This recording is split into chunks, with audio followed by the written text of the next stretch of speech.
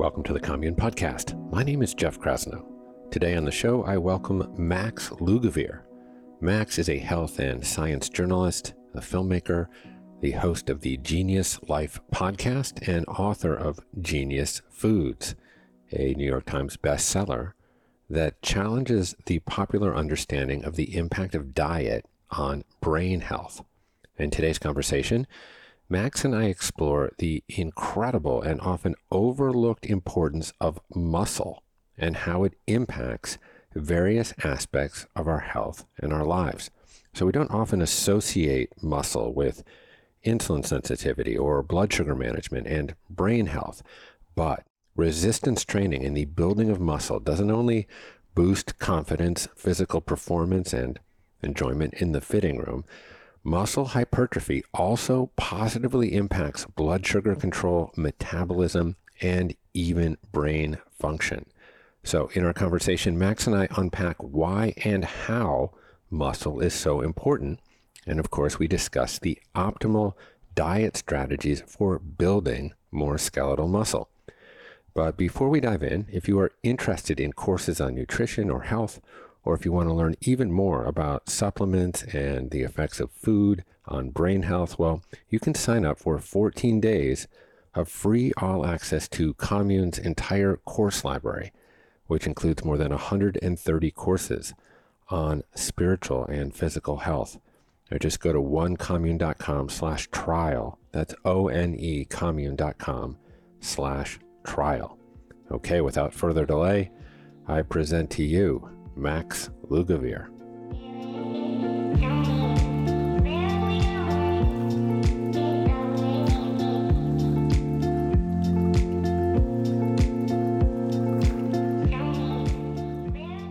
Max Lugavere, what a treat. Welcome to the Commune Podcast.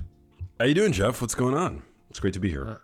Yeah, I'm doing really great. I'm on a nice little on-ramp, I guess I would say. And, you know, I've been listening a lot to your podcast and really enjoying it. You know, we're both kind of curious guys and we keep abreast of the various different trends, and we're listening and talking to a lot of health experts all the time. And one theme that seems to be kind of creaming to the top of a lot of these conversations is the importance of muscle. And I listened to a number of conversations on your podcast, and I really highly recommend that everybody does. I think you were talking to Thomas DeLauer, to what's the guy, Ted Naiman? Is that him? Ted Naiman, he's great. Yes. Yeah. But then, like, particularly with women. So I know our friend Gabrielle Lyon has her new book coming out, this kind of which focus on muscle-centric medicine. I know you talked to JJ Virgin recently. And I know that you've been hitting the gym and focused on what you often talk about is body recomposition. Yes. Which I think is a really very good way of looking at it. So maybe we'll just kind of start high level. Why is muscle so important? Yeah, that is a fantastic place to start. I think the reason why it's definitely worth talking about, especially today, because when you zoom out and look at the problems that are mainly affecting public health today, they are characterized in no small part by metabolic dysfunction. And metabolic dysfunction today, particularly in the context of the standard American diet, is sometimes referred to as energy toxicity. Like, people tend to be, the modern milieu is one such that the average person today is overfed, undernourished, and underactive. And so a lot of people today are struggling with chronically elevated blood sugar, but even prior to that, chronically elevated insulin. You see other indicators of metabolic impairment, such as, for example, low levels of HDL. You see lots of visceral adiposity, so that's visceral fat in the midsection that is particularly egregious from the standpoint of health. It's a big problem. And lo and behold, age-related chronic disease rates are skyrocketing. I'm particularly interested in brain health, but a lot of people as they get older, you see this epidemic of frailty, and so I think when you ask the question of how do we begin to unravel like this sorry state of affairs that we're in, I think it kind of, and this is what the research is starting to show, and thankfully we have a lot of champions now that are sounding this alarm. It all kind of comes back to muscle at the end of the day. Muscle is the antidote for the problems associated with the Western diet and lifestyle. There's no better way to encourage whole body insulin sensitivity than resistance training. And it's also all of the factors that we know that go into supporting your skeletal muscle that also seem to really play an important role. I was just reading a new crossover study that came out, or that I saw shared earlier today, that compared a quote unquote high protein diet with the Mediterranean diet, which is the Mediterranean diet is often lauded as being the hallmark healthful diet to prevent age-related chronic disease.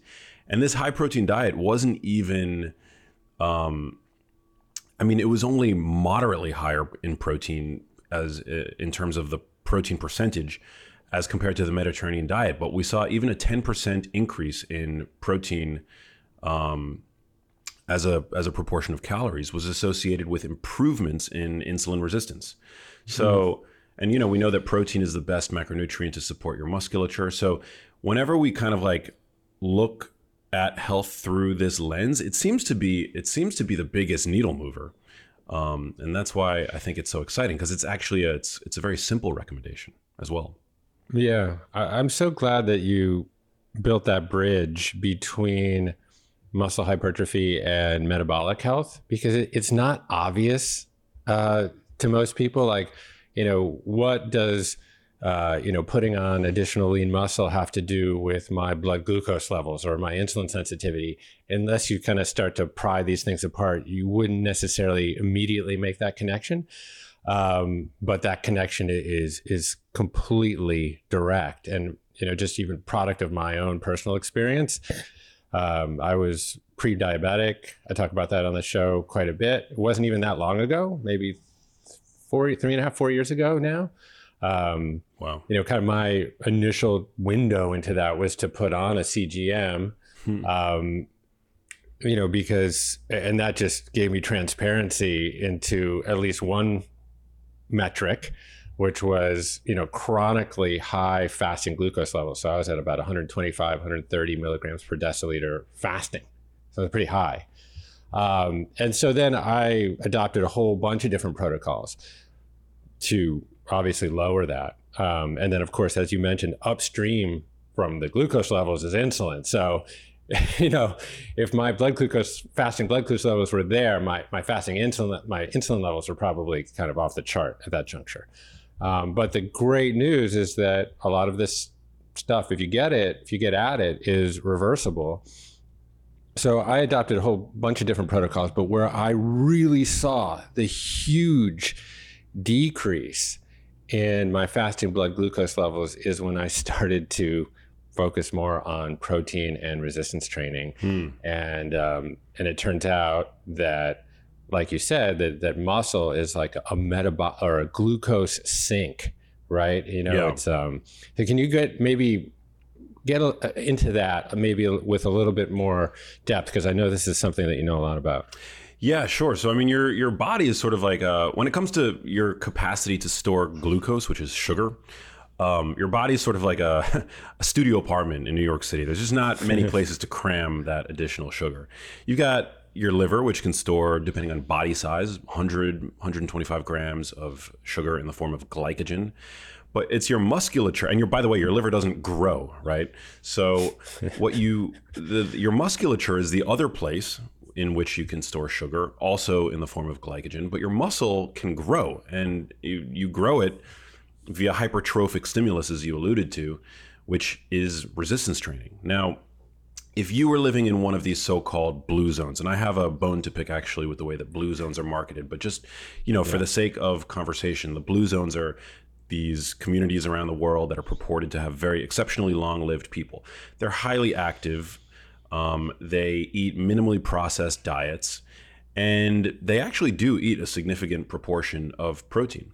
And when Yeah. you're active all day, your body is using that stored sugar. And we've seen this from studies where, even a 5-minute walk after a meal reduces post-meal blood sugar, postprandial blood sugar, right? So being active is a way to reduce that blood sugar. But again, in the context of the standard American diet, where we're minimally active, we're chronically sedentary, you need places to stuff that sugar. And your musculature is really the best way to do that. And we were talking about insulin, chronically elevated insulin. Hyperinsulinemia is a huge problem.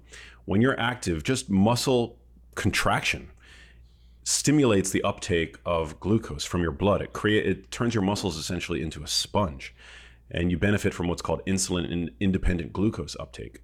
So Right. movement is crucially important, and again, supporting your musculature, making sure that you're robust in strength is a really great way to make sure that you're keeping your blood sugar levels healthy, because again, your muscles are where you can store that sugar. And the other thing is, you want to use the sugar that's being stored in your muscles. So you want to perform on a regular basis high intensity glycolytic anaerobic activity. Those are all big words, but essentially what that I use those terms to differentiate resistance training from just staying active, which I think a lot of people get the advice, very non-specific advice, to just stay active. When you're walking around, or even going on a light hike, which is obviously going to be incredibly good for you. It's a form of aerobic cardiovascular exercise. You're not using that stored sugar. That stored sugar stays in your muscles until they're burnt off via higher intensity exercise. And resistance training is a perfect example of that. And you only use the sugar that's stored in the muscle that you're using. So for example, if you're doing really intense curls, you're not using any of the stored sugar that's stored in your legs. So you want to make sure that you're regularly strength training, and you want to make sure that you're strength training all of the major muscle groups in your body. That's such a great point. And I think, you alluded to it, is that muscles don't actually require insulin to uptake glucose when they're contracting. So that's just even as if we need more reasons but maybe let's bridge over to cognitive health, because I know this is such a focus of your work.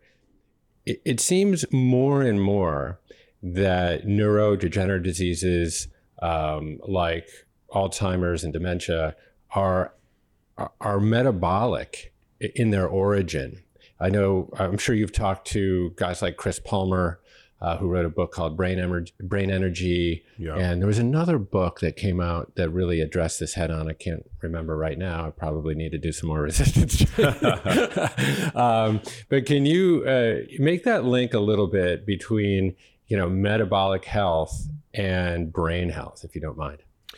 Yeah, so the brain is the most metabolically hungry organ in the body. Despite accounting for only 2 to 3% of your body's mass, accounts for 25% of your basal metabolic rate. So 25% of all the food that you eat, 25% of every breath you take is going to support energy creation in the brain, where the brain is a ravenous energy consumer. And we're starting to see that the same way that that there can be essentially gridlock in the body with regard to energy generation, the same thing can occur in the brain, and in fact does seem to occur in the brain in pathological states such as Alzheimer's disease, right, which is sort of like the worst possible brain health outcome, right?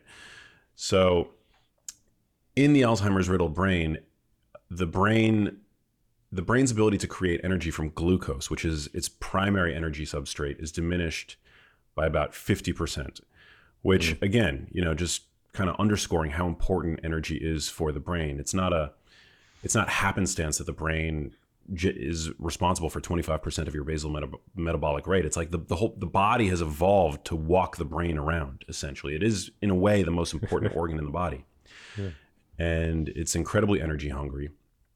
And so, any impairment in the brain's ability to create energy is going to create problems. And we actually see there are brain scans that suggest that people who are genetically predisposed to developing Alzheimer's disease actually have a very slight reduction in their ability to generate glucose from across the age spectrum. And so how do we prevent Alzheimer's disease? Well, it seems that the body's overall metabolic health is related to the metabolic health of the brain, which kind of makes intuitive sense, but of course it's always good to have data. And so we see that the degree of insulin resistance in the body is actually related quite strongly to the degree of what's referred to as glucose hypometabolism in the brain. Right. And this is to the degree that Alzheimer's disease is now being referred to by some as type 3 diabetes, a form of diabetes of the brain. So it's really important, all the pieces are still being put together. The brain uses insulin, but in ways that are different than perhaps the periphery. So we're still trying to piece all the parts together, but there are some studies that indicate that when you supply the brain with an alternate fuel source, such as ketone bodies, whether by way of nutritional ketosis from a ketogenic diet or, with these sort of ketogenic supplements, that there's and particularly earlier in the progression of Alzheimer's disease, there seems to be a very slight cognitive improvement. And what ketones are doing is ketones are supplying energy to the brain. So it seems that there's this energetic, to borrow Chris Palmer's catchphrase, brain energy problem with regard to Alzheimer's disease. And this is actually something that I spotlighted in my book, 5 years ago in Genius Foods. And so, yeah, we definitely want to be mindful of the metabolic health of the body. And today, about 9 in 10 adults have some component of metabolic illness. So it's just a crazy, sad situation. And I think it's the standard American food diet, which I think plays a large role in this, but it's also the lifestyle. We're chronically stressed, we're chronically underslept, we're chronically sedentary. None of these things are positive from the standpoint of metabolic health.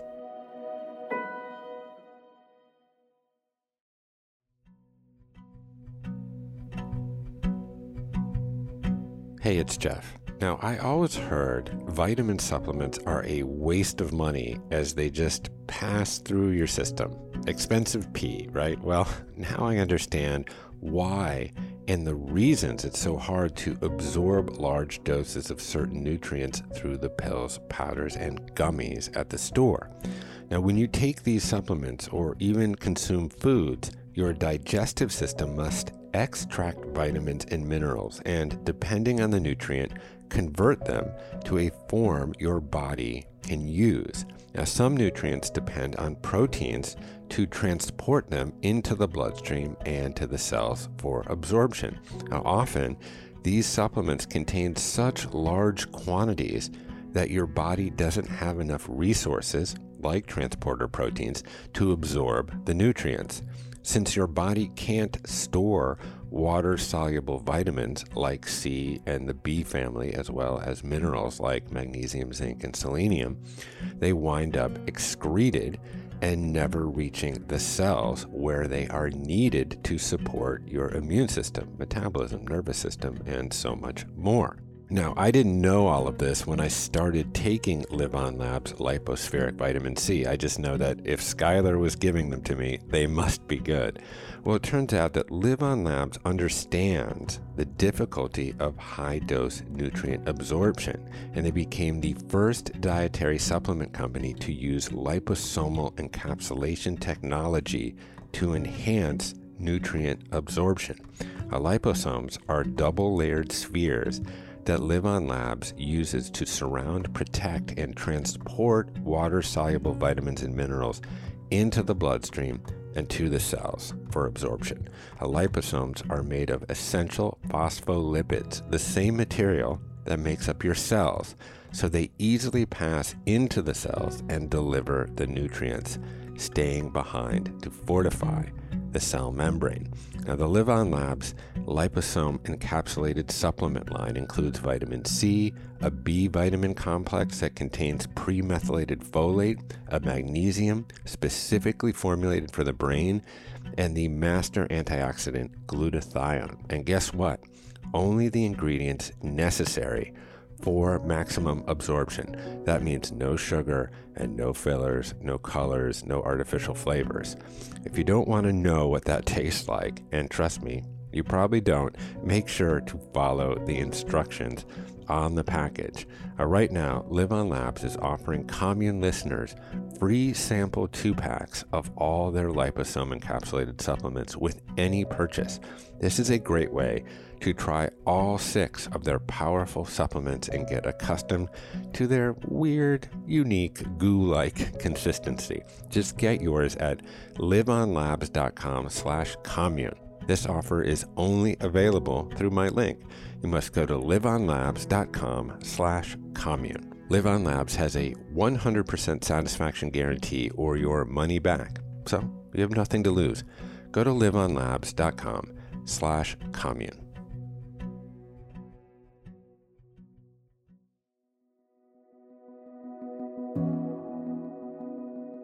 I don't know if you've talked to Ben Bickman. I assume you probably have, but he has done a lot in to study hippocampal tissue in the brain of Alzheimer's patients. And what he was finding is exactly what you just outlined, is that there's essentially in hippocampal cells, they become insulin resistant. So there's basically glucose metabolism dysfunction that's happening there. But then accompanying that is hyperinsulinemia, so high levels of insulin.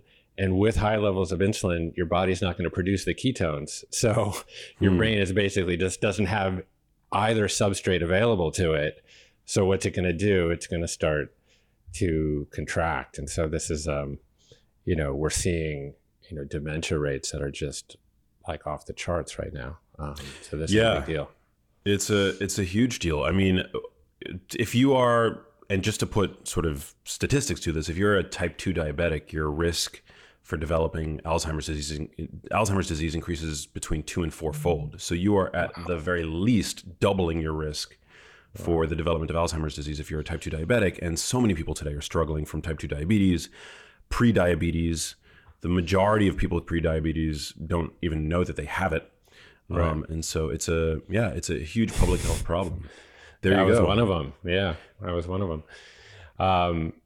You brought up a term, the core metabolic rate, at one juncture, and I think that's important to maybe unpack that for people because obviously the development of muscle helps to increase that core metabolic rate where you're just like literally just sitting around watching Curb Your Enthusiasm. You're burning more calories if you have more muscle than you otherwise would be. Can you unpack core metabolic rate for us? Yeah. So your body has to maintain what's called homeostasis. Your body has a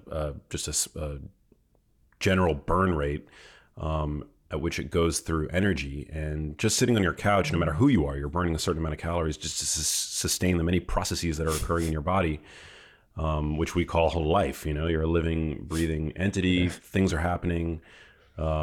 Even when, yes, you're just sitting on the couch watching Curb Your Enthusiasm reruns, which I've done, which I've spent many nights doing. I know.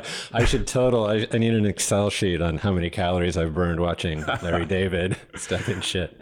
I mean, I'm sure laughing burn, increases that calorie burn significantly. But yeah, you don't really have, there are a few ways to increase your metabolic rate. Having more muscle in your body is one of them. It's not a huge margin. And it's difficult, muscle accrual, particularly for the person who's been training, a trained individual, it's pretty difficult to do, which is why, I hear women still, and this is thankfully becoming less of a concern at the population level, but women, there's this concern that resistance training is going to make them bulky, which is not the case. I mean, I've been training for 30 years at this point, and I'm trying to get bulk. Like I'm still trying to chase, gains every day, and it's just not easy, But yes, so with building muscle is a very energy expensive tissue, and it burns calories just sitting on your body. Yeah, and this is one of the reasons why when you are sedentary and you're in a calorie deficit. So if you actually are on bed rest and you're not eating, muscle wasting is a massive concern because muscle is incredibly energy expensive. It's like the first tissue to go, really, if your body thinks that you're at risk of starving to death. Yeah, I think it was on your podcast that I heard.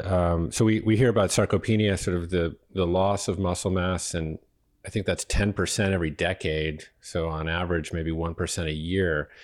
But after a fall, let's say, if you're not able to like grab something and support yourself, and you fall and heaven forbid break a hip or sustain some other form of injury, I think it was on your podcast that I hear you could lose like 2 pounds of muscle per week in that bed rest period. And that is really significant.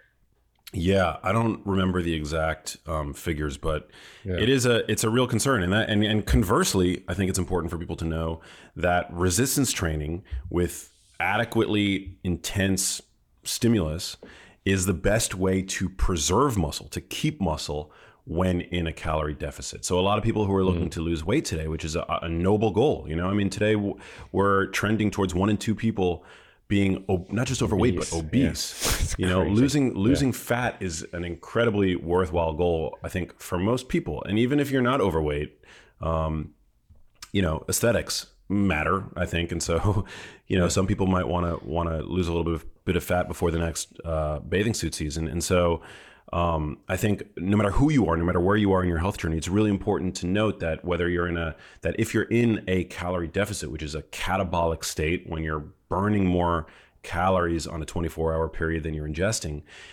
resistance training, giving your muscles adequate anabolic stimulus with resistance training is the best way to signal to your body that we need to hold on to the muscle, right? Mm-hmm. Whereas inactivity, bed rest, for example, while being in a catabolic state, a calorie deficit, is your body's going to get rid of the muscle because it's so energy expensive. Yeah, I think this is one of the concerns around some of these semaglutide drugs like Ozempic is that, it's kind of early days, so we don't really have our thumb on the data 100%, but it seems like that weight loss, Ozempic-induced weight loss seems to catabolize a lot of muscle. And obviously, there's probably some noble uses of it in cases that are quite acute. Mm-hmm. But just as a general practice, it seems like there is this tension there between weight loss, healthy weight loss, and I think it actually has to do more with the framing, which I think you've been so good at, is that maybe we shouldn't really worry as much about being overweight. We should really reframe the conversation as being under-muscled, because it's not really the weight loss per se all the time. It's really just the lack of muscle. Yeah, so many people, normal weight metabolic obesity is a real thing. In fact, that's probably what you suffered from, right? Because you've never, I've known you for years, and I would never take you, at least from an optics standpoint, to be somebody suffering from metabolic illness, but clearly you were. And so I think this is you can. Well, I wore baggy shirts. I had like dad bod underneath. Wow. Yeah. So you were skinny fat, essentially. Which is what that is. You were under muscled. You were over fat. That is right there. That's the archetype. And so that is, you're welcoming in metabolic illness by being under muscled, and that clearly illustrates right there why weight is not the end all be all, because by beginning a resistance training regimen, particularly if you're undertrained or if you've detrained, you will gain weight. You will likely gain weight. You'll see the scale inch upwards, but that's like healthy weight, because you're in that setting, you're putting on muscle. And that's super, super important. Yeah. One more attribute of muscle to extol before we maybe explore how we actually put it on.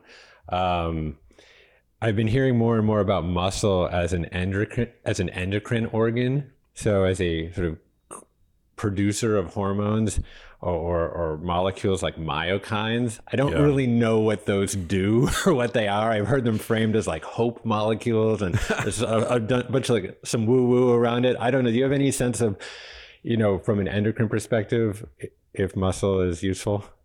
Yeah, I mean, there are countless hormones and myokines, and I certainly don't. I couldn't name them all. I don't know anybody who could. But myo is the suffix myo means muscle. Kines are basically, like, you've heard of cytokines, signaling molecules in the body. And so when you're contracting your muscle, when you're building muscle, your muscles are releasing certain chemicals into circulation. And one myokine that I am familiar with because of its role in brain health is BDNF, or brain-derived neurotrophic factor, which actually is released by muscle and I believe can cross the blood-brain barrier, where it acts sort of like a Miracle-Gro protein in the brain. But also even in periphery, I mean, you have like nerves, right, running throughout your body. BDNF is a protein that literally it exists to, its role is to support the survival of existing neurons and to promote the growth of new ones. So it's like this Miracle-Gro protein that we see is stimulated by all types of exercise. We used to think that it was primarily aerobic exercise, but now we're starting to see data to support that it's also released with resistance training, which is fantastic. Yeah. And it's so encouraging also because for decades we were told that the brain basically just goes into decline at age 25. You can't make any more neurons and you're just sort of doomed to this kind of limping through the last half century of your life. But now with kind of neuroplasticity, we're learning that, you actually not only can you maintain optimal neural activity, but it seems like you can actually grow new neurons, particularly through BDNF. So it's amazing. Yeah, and BDNF is also compromised in disease states like Alzheimer's disease, where I believe it's also reduced. Well, I know it's reduced, and also depression, which is very interesting. I think by about 50%, according to some indices. So, so BDNF is thought to be this highly benevolent growth protein that's primarily stimulated with exercise. I think there are some nutrients that can also stimulate it, like DHA fat. But exercise is probably the best way. Yeah, I think sauna, perhaps, maybe just in its exercise mimicking properties. But yeah. And then of course there's just like the pure performance element of having more muscle. Like it's so much more fun for me to go to a yoga class. My wife's been a yoga teacher for 35 years. I used to assiduously avoid her class because I couldn't do half the shit that she would do. And then, I started doing 100 pull-ups a day, 100 push-ups a day, 100 sit-ups a day. That's just kind of my baseline. And then I would go to yoga class and all of a sudden I'd be like popping into these things, that I never thought, and to obviously move and support your own body weight, it just feels from a performance perspective so good. So there's just really every reason in the world to do it. Yeah, I mean, I definitely have a bias for resistance training. I think I've been for the majority of my adult life a closet meathead, and I've just only recently started to out myself as such, and I really enjoy it. I mean, I really enjoy I think like the human body is so malleable, and I think it's once you engage with a resistance training regimen and you start to really understand just how malleable the body is, with patience, with discipline, with consistency, with all the things that you need, because it's like, to some degree, it is like watching a plant grow. It's only, when you're able to step back and for example, look at old photos of yourself, do you really see the stark progress that you're able to make? I think it's incredible. And there's a spillover effect. It just like affects every other aspect of your life when you realize, just how much control you have over your body, how you feel, how you look, your confidence. It affects your mental health in such profound ways that I think it really is. I mean, it's like I think it's one of the greatest things in life. People say that sex, food, maybe a good night's sleep. I would put a good workout and just the general progress of seeing yourself acclimate and adapt to high intensity resistance training. I think it's up there with one of the best things, at least for me. Yeah, that's beautiful, man. One thing that you said there is that, we are malleable. Like we just talked about how for decades we used to think that the brain was just like fixed, Yeah. oh shit, after 25 we're kind of fucked, and we used to think that about our genes too. There was 50 years of genetic determinism, and since 1953 when Watson and Crick entered the Eagle pub, and they were like, we did it, we figured it out. And then we spent 50 years trying to map the genome and figure out how every gene related to every disease, et cetera, such that then we could figure out how to alter our fates. The fates were already written our fate was written in the stars or something.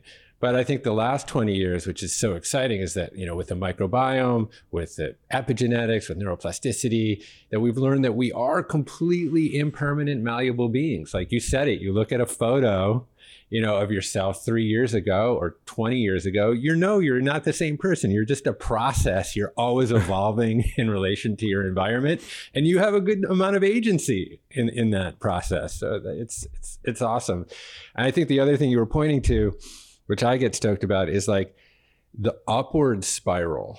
Like we hear often about downward health spirals, but when you hit the gym, there can be this like upward spiral where it starts to like punctuate all these other parts of your life, and that's awesome. Yeah. Oh my God. I mean, I watched there's a new Netflix series documenting Arnold Schwarzenegger's life, and in more vulgar language, he said basically that a good pump is better than sex, in his view. I don't know if your listeners are going to necessarily agree to that extent, but for me, having a good workout and celebrating in the gym what my body can do, especially as a 41-year-old and looking and being in better shape and having a more aesthetic physique than people that are 10, 20 years younger than me in the gym that I go to. It's an incredible feeling. And so, and then having a diet that I know, a diet that's evidence-based to support the effort that I put in the gym, a high protein diet. It's the best feeling ever. I just know that and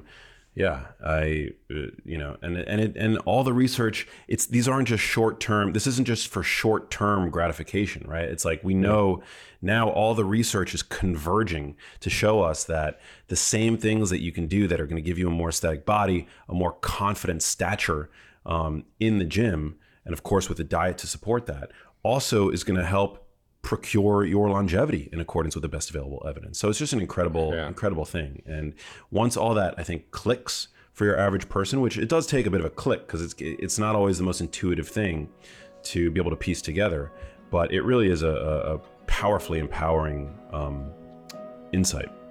Yeah, 100%.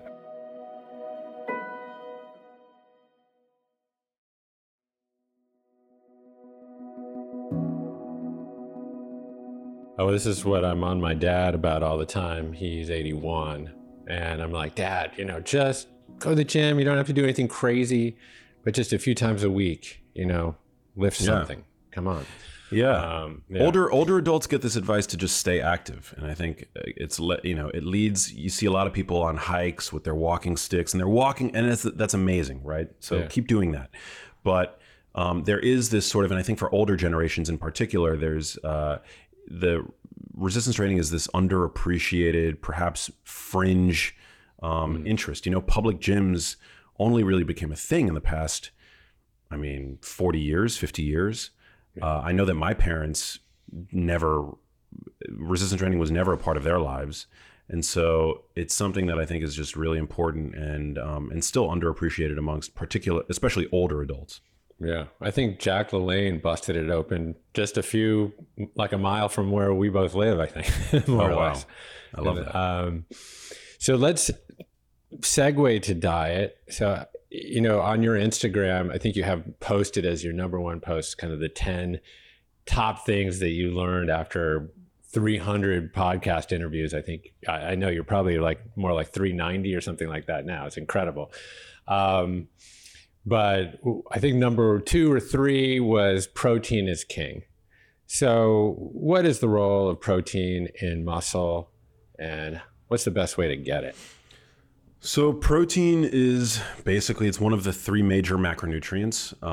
You have protein, carbohydrates, and fat. And Protein is differentiated from carbohydrates and fat in the sense that carbohydrates and fat are essentially energy, and protein is not easily utilized by your body as energy because it's a building block. So it's an essential macronutrient because it actually is a building block for your body. It's not just supportive of your musculature.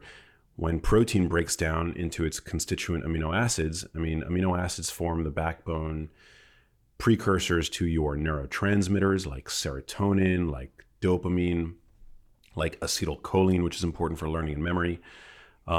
It creates enzymes, all the myriad chemicals that it takes to make your body run. You are chemistry at the end of the day, and amino acids are crucially important. And of course, energy helps that system run. It provides the fuel. But so that's the role that protein plays in the body. And it's so important, in fact, that it's believed that our hunger mechanisms, like the drive that we have hardwired into the hypothalamus, like the most primordial region of the brain that exists in every organism to consume food, to ingest food, is driven in large part by our requirement for amino acids. It's referred to as the protein leverage hypothesis. So we see that people who undereat protein tend to leverage their food environment to get those amino acids by consuming more carbohydrates and fat. And circling back to where we started this conversation, we live in a time of widespread energy toxicity. And so just to underscore the fact that carbohydrates and fat are energy, we don't need to be eating more energy, right? Most of us. This is not a recommendation, obviously there is individual variation here, but for the most part, the majority of us, we're energy replete, right?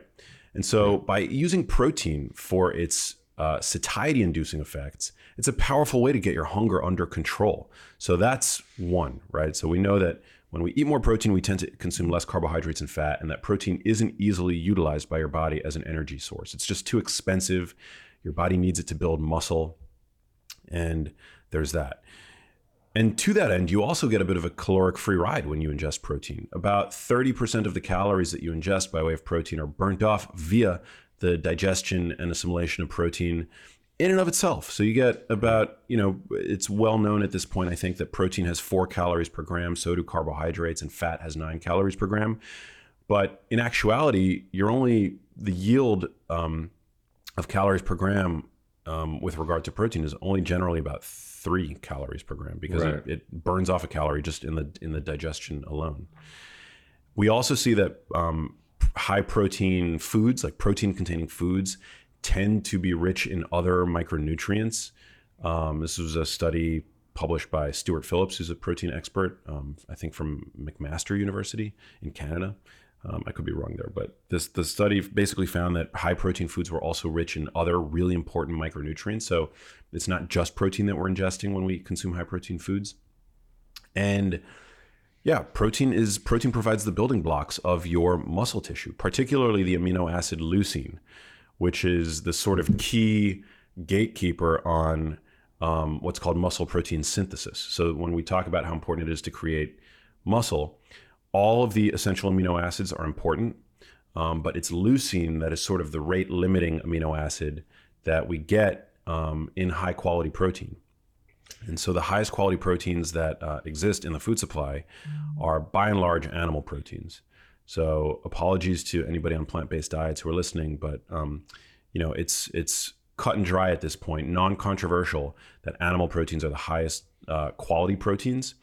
Now, I will say that when you're consuming adequate protein, the protein quality issue is less important. So, if you're consuming adequate protein, it ultimately, from a muscle protein synthesis standpoint, doesn't matter so much where you're getting your protein from.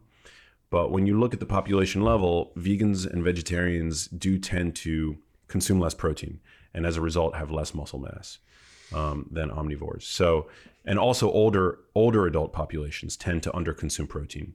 So for people, no matter where on the age spectrum you are, underconsuming protein, when you underconsume protein quality does matter. and you see that animal protein is the highest quality protein, with maybe, very close behind, if not on equal footing, you see now that soy has a pretty good amino acid profile, and also relatively high digestibility. Yeah. Yeah, I mean, obviously, people have seen the documentary Game Changers. People bring that up often, or there's guys like Simon Hill who are devout vegans. But the asterisk I always put next to that is that yes, but these people are essentially high performance athletes. They are spending their life focused on getting all of the essential amino acids from a plant-based diet. And that is, if you have the time and the knowledge to pinpoint how to do that constellation of foods and able to, in order to get enough protein, God bless, right? But for the population at large, I think, your point is very, very well taken. It's just the bioavailability of protein in animals is just going to be higher. And so this is actually kind of what I want to ask you, because I think, there's these trends that kind of come up in the zeitgeist of like, it was like no fat for a really long time, right? And then it was, and then it was no carbs. But it seems like that fat now, that if we're looking for the highest quality of protein while also maintaining the right level of energy balance and calorie intake, that we want to look for more like lean cuts of meat, for example, stuff that doesn't have a ton of fat on it. Does that come into your reasoning? Definitely. Yeah. I think society tends to overcorrect with everything. And I think the demonization of fat over the past few decades has led to, and it was an unwarranted demonization essentially at the dawn of nutrition science. It just, was this very seductive narrative to sell to the public and even healthcare professionals that fat made you fat, that saturated fats clogged your arteries the same way that they do a drain. But we know that our biology is much more complex than simple plumbing. And so society has sort of overcorrected where, over the past couple of years, we've seen the rise of, this sort of zeal surrounding dietary approaches like the keto diet and the low carb diet, where suddenly now I think people have wrongfully believed that fat calories are essentially a free ride, and that, there's really no downside of over-consuming saturated fat. And I think, as with most things, the truth tends to be sort of in the middle. You have to kind of keep your horse blinders on, especially today, and avoid the zealots on both sides of the aisle, because the truth really does seem to be somewhere in the middle. And I do think there's an argument to be made for lean protein being healthier. And I think, for me, this has always been the case, and something I wrote about in my first book.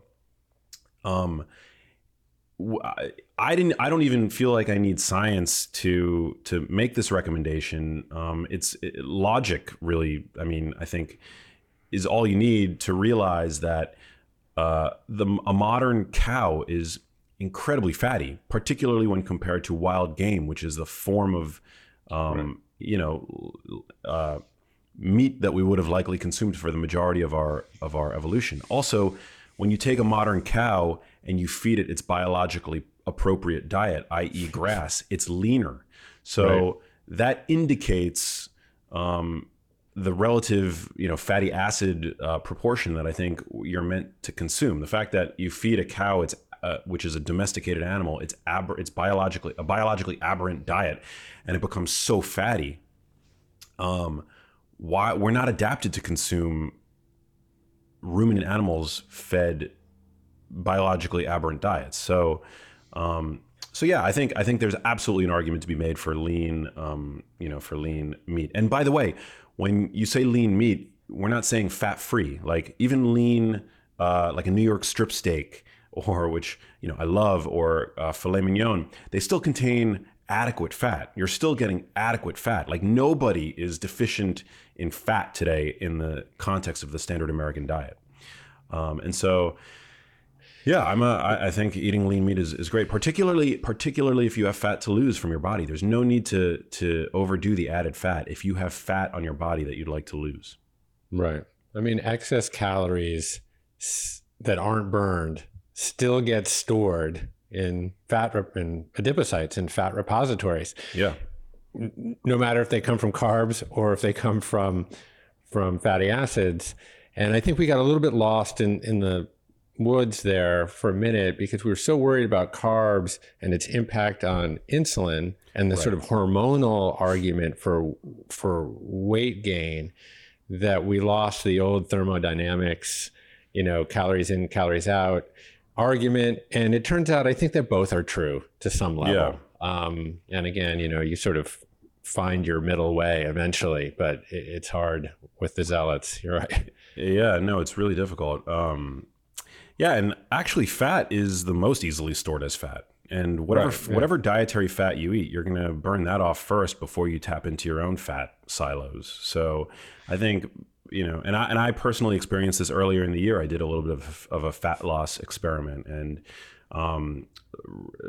opting mainly for lean meat and cutting out the majority of added fats. So even fats from healthful oils and butter and things like that, I reduced it all dramatically. And I saw fat on my own body just come off effortlessly. Now, you still need to ingest adequate fat to support hormone synthesis, and saturated fats play an important role there. You still need fat to facilitate digestion. That's crucially important. Also, the absorption of many fat-soluble nutrients, whether they're essential nutrients like the fat-soluble vitamins or even compounds, plant compounds that we know are fat-soluble, like carotenoids, are super important to eye health and brain health. You need fat to do that job, to absorb those nutrients. But and of course, omega-3 fatty acids are really important and essential. But beyond that, I think that, the fact that society is overcorrected, and now it's like you see these carnivore dieters eating excessively fatty meats covered with butter, covered with cheese, all this stuff. It's, I don't think it's super smart. And that's why you see people on those diets, they will lose weight initially when compared to their prior diets, which typically are the standard American diet, Right. Yeah. But they inevitably end up plateauing until they realize that added fat, like especially when in excess, isn't doing anybody any favors.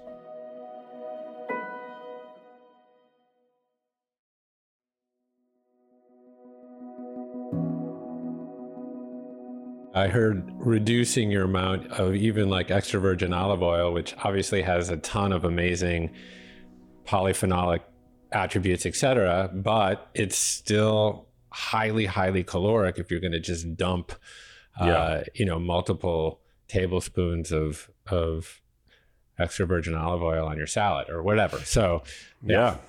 And I've been the biggest advocate for extra virgin olive oil consumption. I still consume it. It's an amazing, wonderful food. But whereas before I kind of, I was maybe a little bit indoctrinated into this idea that it's a free ride, a caloric free ride. I would just pour it on everything liberally. Now I put a teaspoon or a half a tablespoon into my salad, and I get all the benefits from it. It's great, but I'm not loading up on the calories. Yeah, I've also just started with like the non-fat or the low-fat Greek yogurts and the low-fat cottage cheeses. These things that I totally had written off for years, and I don't love them necessarily taste-wise. Although the cottage cheese is okay, but the low-fat or no-fat Greek yogurt, obviously the protein is off the chart, but then it also lets me add other things and get my calories kind of from the other elements that I might want to add to that yogurt, So it's just, this is the fun little petri dish style experiments that you can get into. I love it. Yeah. So I'm wondering, do you take a big bolus of protein in the morning? And is the body more equipped to metabolize protein in the morning? How do you do that? Yeah, I definitely do that. And I'm not as familiar with the literature on whether, I think we're probably, like Dr. Gabrielle Lyon has talked about, the fact that we're primed in the morning. And that makes sense to me, that we've had this overnight fast. For me, the major reasons why one should bolus protein fairly soon after one wakes up is that, you go through these cycles of muscle protein breakdown and muscle protein synthesis. And whether or not you are preserving or even accruing new muscle mass is about spending more time in that sort of anabolic pro muscle protein synthesis state as compared to the muscle protein breakdown state. And so, this nutrition plays a major role here, and specifically, the availability of muscle growing amino acids, like your essential amino acids, which is what we talked about. And so after an overnight fast, you are in a state of muscle protein breakdown. Right. And so getting that bolus of protein, which I like to, aim for 30 to 50 grams of protein for my first meal, you're halting that muscle protein breakdown process, and you're stimulating muscle protein synthesis. So that's really important. I put enough effort into my workouts where I'm at this point trying to do whatever I can to optimize, that effort that I put in, right? Like, you don't want to leave money on the table. Yeah. And so getting that high protein bolus first thing in the morning, or soon, like an hour after you wake up, is, I think, really important. And we're now also starting to see research mounting showing us that first meal of the day really tends to kind of dictate your hunger pattern for the ensuing 16 hours. Yeah. And we see that high protein first thing in the morning tends to lead to less hunger over the course of the day. It tends to lead to, for example, less energy intake at the following meal, so lunch. And so if you want to be walking around all day hungry, eating a low protein meal for the first meal of the day, the continental breakfast, seems to be a great idea. Whereas if you want to make sure that you've got your hunger levels in check so that you can focus on other things, and that you're not, predisposing your body to undue weight gain, you really do want to focus on eating a high protein breakfast. Super, super important. I know a lot of people enjoy skipping breakfast, and then they end up in the rec room or the break room or whatever at their office, chowing down on the donuts or the bagels and the high sugar coffee. That is a recipe for muscle catabolism and excess levels of hunger. So you really want to stack the if you want to stack the odds in your favor, focus on getting 30 to 50 gram bolus of protein an hour after you wake up. And are you of the school of about a gram per pound of protein? I should say a gram of protein per pound of body weight per day. That's a more clear way of phrasing it. I think that's a little high for most people. I think you could probably get away, particularly if you're overweight, you can get away with less protein. You can use the general recommendation is to optimize muscle health. You want to aim for 1.6 grams of protein per kilogram of ideal weight. Right. Put into pounds, that's about 0.7 grams of protein per pound of ideal weight. So, if you're not terribly overweight, you can use your body weight and try to get 0.7 times your body weight every day in protein. If you are very overweight, you can use your goal weight, which is a great way to approximate your level of lean mass, because that's really what it's about. You want to get that grammage of protein per pound of lean mass. And so, that's what I strive to get every day. But here's the caveat. When you are really trying to lean out and get as lean as possible, it may help to increase your protein even higher potentially, because you're at greater risk of muscle loss when you get really lean. But that's usually not a problem for most people. That's more of like for competitive bodybuilders and the like. Right. But 0.7 grams per pound of body weight, I think, is a great target for most people. Yeah. Are you a fan of supplementing with either whey or creatine or anything else for muscle hypertrophy? Yeah, I love both of those things. I think whey protein is incredible. It's like whey protein is the highest biological value protein that exists pretty much. Hmm. It's about 10% leucine, which again, leucine is the most important. It's the necessary but not sufficient amino acid with regard to muscle protein synthesis. So again, you need all 9 essential amino acids. You can't just take leucine. If that were the case, corn protein would actually be the best protein because it's the highest in leucine. It's Really? kind of a weird, yeah. That's a weird factoid Super there. weird. Yeah. Corn protein is the highest in leucine of any known protein source, but it's low in all the other essential amino acids. So it's actually not ideal from a muscle protein synthesis standpoint. But whey protein is about 10% leucine, which is, I think, important to know because if you're consuming, say you're consuming 25 grams of whey protein, 10% of 25 grams is 2.5. So it's really easy to do the math. And you want about 2.5 grams of leucine per meal to hit what's called the leucine threshold, which is which is what optimally stimulates, which is what flips that switch of muscle protein synthesis and gets your body out of a state of muscle protein breakdown.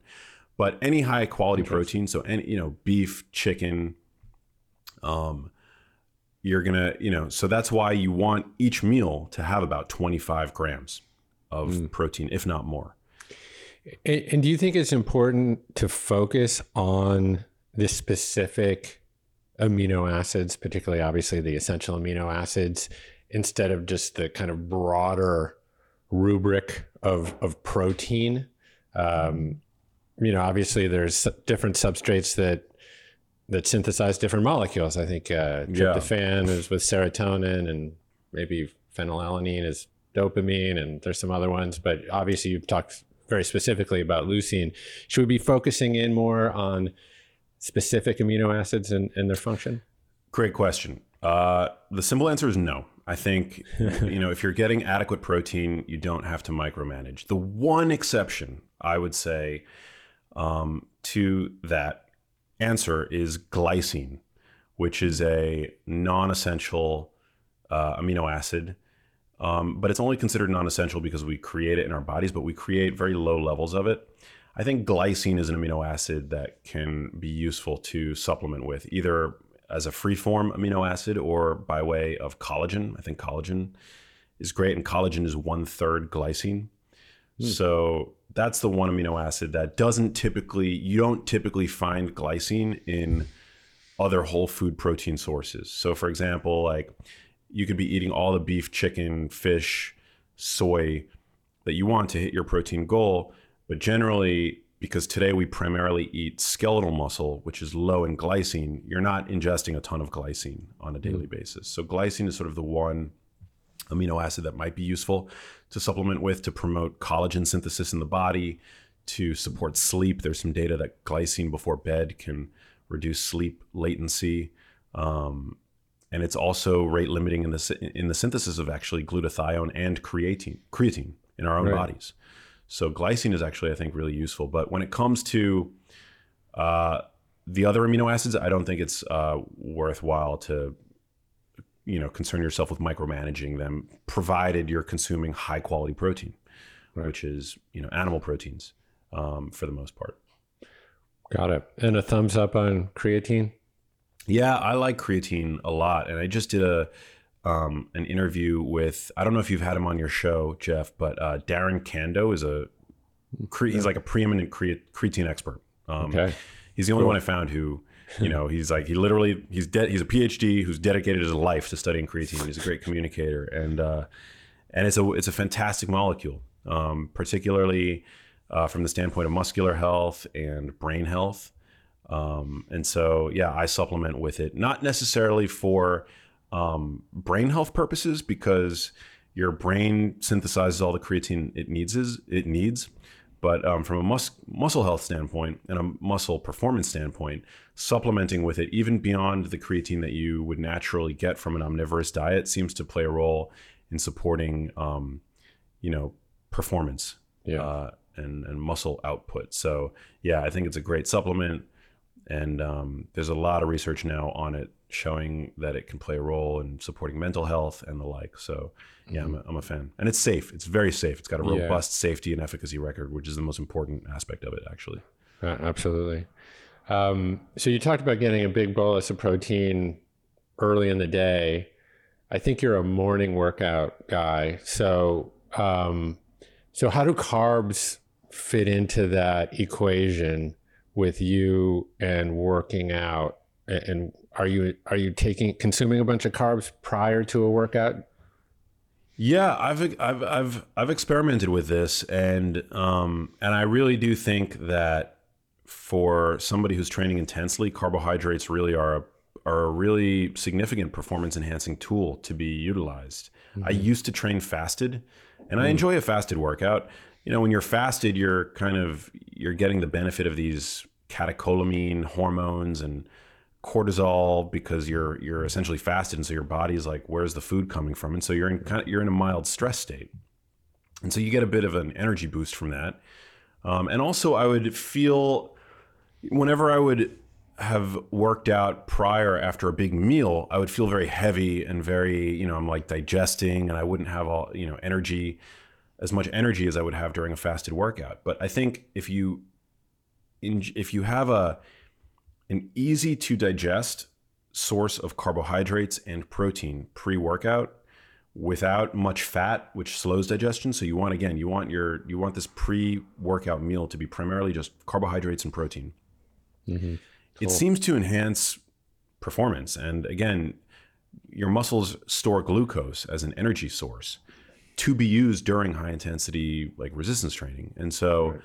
You look at any bodybuilder on social media, which, we're not reaching bodybuilders with this podcast, I'm sure. And certainly that's not my target audience either, but success leaves clues, and bodybuilders, they know what they're doing. And they're all making use of carbohydrates to support their energy in the gym. And that's a really important thing. We need to borrow from across these different fields.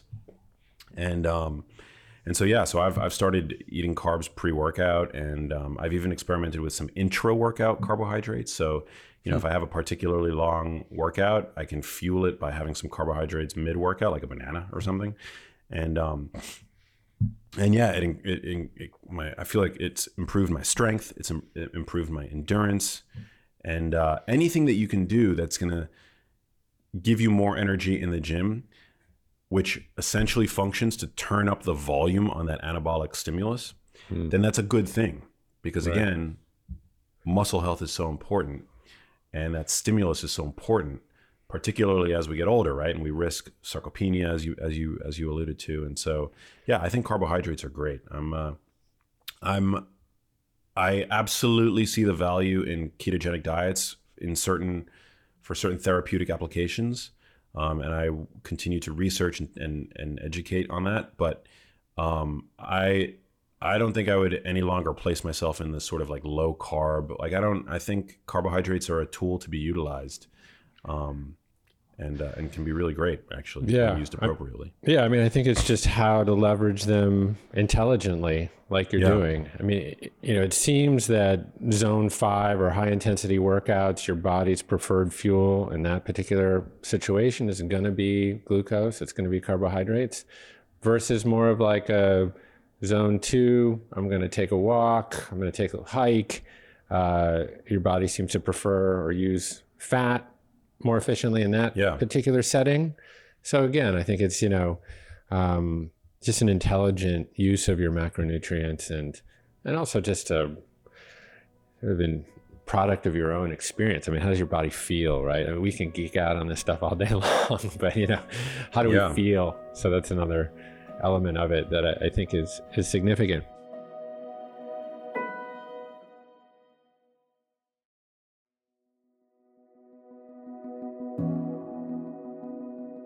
Do you think that there is a trade-off in any way between performance and longevity? That's a great question. People are divided on this. I don't. I think that by optimizing the physical health of the body and by chasing health, I think that a healthy body is going to be a body that performs well. You might not get super physiologic performance, but we're not talking about that. We're not, I'm not necessarily trying to be a strength athlete at this age, but by getting my body in the best shape, I think that I'm arming it for the decades to come, where we know that it becomes that resilience and robustness becomes crucially important to helping stand the test of time and future-proof your body. We know that resistance training is the best intervention for supporting bone health, and that's really important. Right. Falls and fractures are, devastating to the older individual. And so, I don't really think that there's much of a trade-off. I mean, some people might argue that by prioritizing high-quality proteins, which are, again, animal proteins, you end up inevitably ingesting more saturated fat, which is going to predispose you down the line to atherosclerosis. But I think that the link is very tenuous at best, that saturated fat drives disease. And in fact, all the newer research is really calling into question that whole connection.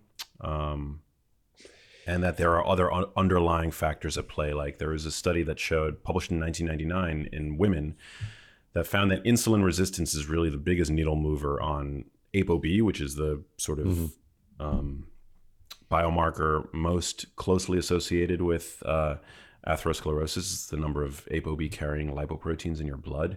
And that insulin resistance really dramatically, way prior to alterations in glucose homeostasis, and even lipid homeostasis, dramatically upregulates ApoB production. So, I'm not concerned with the consumption of animal products, provided again you're consuming animals that have been properly raised and fed their biologically appropriate diets, and that you're taking care of your body, and that you're not, consuming processed foods, which are going to kick you into a state of caloric excess.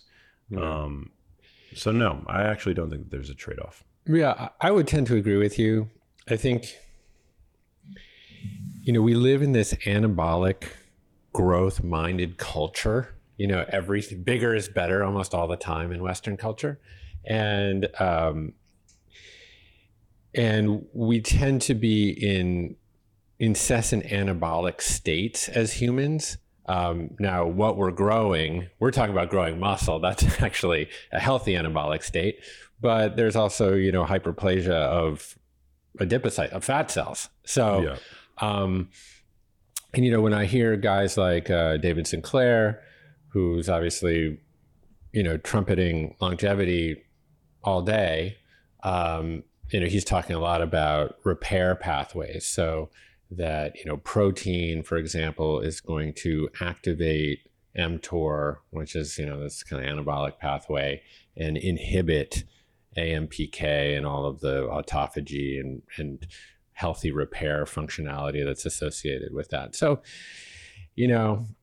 I think it's hard to kind of parse all of these things out. I think there's a healthy time for anabolic activity, and then there's a healthy time for the body to repair. And I think that's why we need to focus on our sleep. I think I'm, an intermittent faster, maybe 2 to 3 weeks a month. And, whether or not you can get into autophagy after 16 hours, I don't know. There's a lot of conflicting data there, but I think it does give the body an opportunity to, repair to some degree. So I think it's, again, it's always finding this middle way, this balance. That's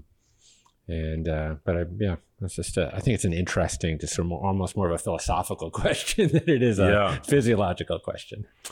It is, yeah. I mean, but when it's about biology is perennially attempting to strike a balance between anabolism and catabolism, but catabolism is catabolism is the breaking down, right. Of tissues and structures. And when you ask me, like, where I think we should be spending most of our time, and I'm not saying the vast majority of our time, but like breaking down entropy, that's what drives death and decay, so I would much rather personally, this is where my head is at now, subject to, and I reserve the right to change, but I do think that by, we're in a catabolic state when we're sleeping, right? When we're sleeping, our bodies are resting and repairing, doing what they're hardwired to do from a biological standpoint.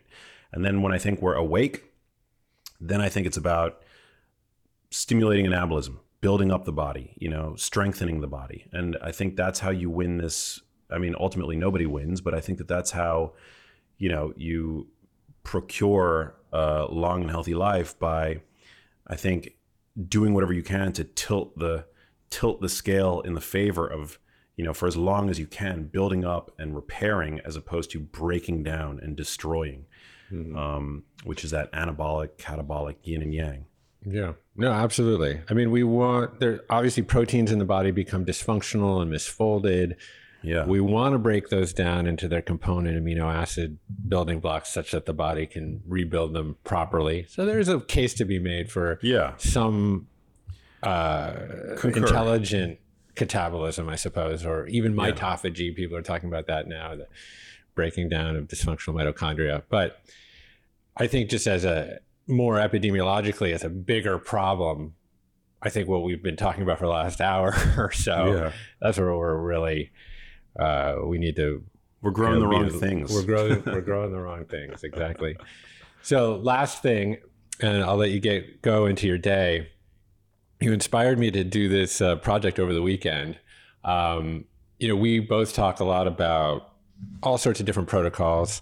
I try to underscore that a lot of the protocols for health are free.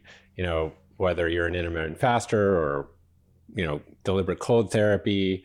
Or meditation, movement, et cetera. You can spend a lot of money on those things, but essentially they can also just be completely free. But what is not necessarily free, or what isn't free, is food. And especially, really high quality food. And there's a million reasons why that is. That's a different podcast. We can talk about our food systems and all of the misaligned perverse incentives associated with our food systems that have created this surfeit of shitty calories. So just listening to your podcast for the last couple of weeks in preparation for this one, I was like, you know what? I'm going to go to 7-Eleven and I'm going to try to find the 7 healthiest foods at 7-Eleven. Like if I was either traveling and, I couldn't avail myself of a, farmer's market or a Whole Foods, et cetera. Or if I lived in a food desert, which so many people do, and the only access they have for food is like convenience store oriented food. So that was my mission this weekend. I went and did it with a friend, and I made a little spreadsheet. I'll send it to you. I love that. And I know that you did something similar with McDonald's. I think you took a lot of undue heat for it, because I know the intention from that, where it was coming from. Can you talk a little bit about that experiment and what you found? Oh my God. Yeah, people thought that I was paid, that it was a sponsored thing. It wasn't. No, it wasn't at all. Yeah. I gave a talk at a university, and one of the students, students are low on money, told me he's got this hack where he goes to McDonald's, and that there's a secret menu when you order McDonald's that isn't listed on the boards or whatever on the menu. And I don't know, I haven't been to McDonald's in 20 years. Yeah. But he said that you can order off of the a la carte menu, and you can get just the burger patties. Now, I'm not saying that the meat is great. I'm not saying that the cows are treated great. I'm making no claims about the quality of the meat, but what I can tell you is that irrespective of meat quality, protein is protein, particularly when it comes from beef. And so I thought that was a great way when in a pinch, or if you're a broke college student, to get a certain amount of protein, right? And so on my Instagram, I did an experiment where I went through the McDonald's drive-thru and I ordered 4 quarter pounder beef patties from the a la carte menu for $8. Right. And so you're getting a pound of beef. Again, I'm not, I don't know where the meat comes from, but I know that, I've got followers that have worked at McDonald's tell me that the meat is just thrown straight onto the grill. They don't use any oils. Right. It's 100% beef. And, it's fattier than I would normally like because, as we've talked about, I don't think it's smart to overeat fatty meat. But as a protein source, when in a pinch, you're getting, I think it was like 70 grams of protein. Yeah. Which, when I was in college, I would take road trips for fun. And I would find myself on long stretches of highway where I wouldn't know what to eat. I think it's very empowering to know that you can get a pound of beef by itself without any added oils, from one of these chains. And so I got a ton of heat from it. People were like, not that I care, but people were like, you're sponsored by McDonald's, you're supporting McDonald's. I'm like, I'm not doing anything of the sort. This is a hack that a broke college student told me about, and I thought it was awesome. Yeah. So, yeah, I mean, what I found at 7-Eleven, I have a whole list, but was this canned Hormel chicken for about $3.59. And granted, this is a 7-Eleven in LA, so it's probably 30-40% higher pricing than might exist somewhere else. And, this had 22 grams of protein. Again, probably wasn't like the healthiest meat. This is all industrial farmed, chicken, what I have to imagine. But, from a caloric perspective, it was like, 110 calories or something. It had no carbs and no added sugar. I mean, versus everything else in the store, which was like added sugar galore. So, I was like, okay, this is making the list. So, wasn't bad. Yeah. I think that I mean, look, I care primarily about helping people feel better and get healthier. That's why I got started in this and why I do what it is that I do. And I feel like I will have failed if what I do is present this perfectionist, impossible to attain lifestyle where you have to be able to shop at Erewhon or Whole Foods to eat ideally. That's not my goal. My goal is to impact population health. Yeah. And so, I think it's incredibly empowering to know that you can get canned chicken at 7-Eleven. I was at a gas station and I found a pack of canned tuna. I mean, I could pick apart and scrutinize, it shouldn't be in a can with the BPA, but like, come on, people are suffering, and it's due to metabolic illness. It's due to excess adiposity, and you got to focus on the big rocks. You can't focus on the minutia. And so, the big rocks to me are making sure you're hitting your protein intake every day, resistance training, avoiding the ultra processed stuff. That canned chicken probably had 3 ingredients in it, if that. That's right. Yeah. Right. Yeah, so, I mean, that's not an ultra processed food. It's a processed food, but it's not an ultra processed food. Right. Well, Max, I love spending time with you. I love how curious you are. And I also love how malleable you are to new information. You're not dogmatic. You're just really trying to follow the highest stringent information and you apply it to yourself. You're walking the walk. So really appreciate our friendship and our time together today. And I'm excited to have you back next year and learn more about your film. Oh, hell yeah. Well, thank you, Jeff. It's always a pleasure to get to hang with you. And I look forward to our next in-person hang up in Topanga. For sure. Which is always fun when we get to do that. Thanks for having me. Yeah, we'll do it soon. Thanks, man.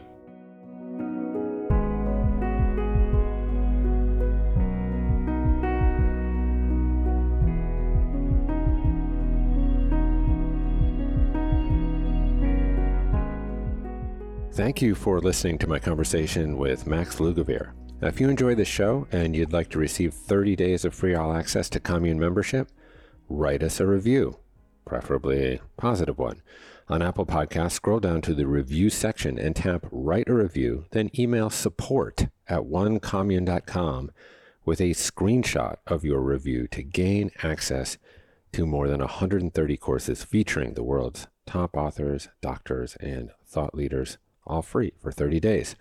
And while you're there, make sure you're subscribed. It really makes a huge difference. Of course, feel free to reach out to me directly anytime with questions, suggestions, criticism of the constructive variety at jeffk@onecommune.com. Lastly, I'd like to thank the folks that make this show possible, including Jacob Laub, Megan Stone, Violet Augustine, Silvana Alcala, Wellington Gonzalez, and Ryan Tillotson. Okay, that's all from the commune for today. My name is Jeff Krasno, and I am here for you.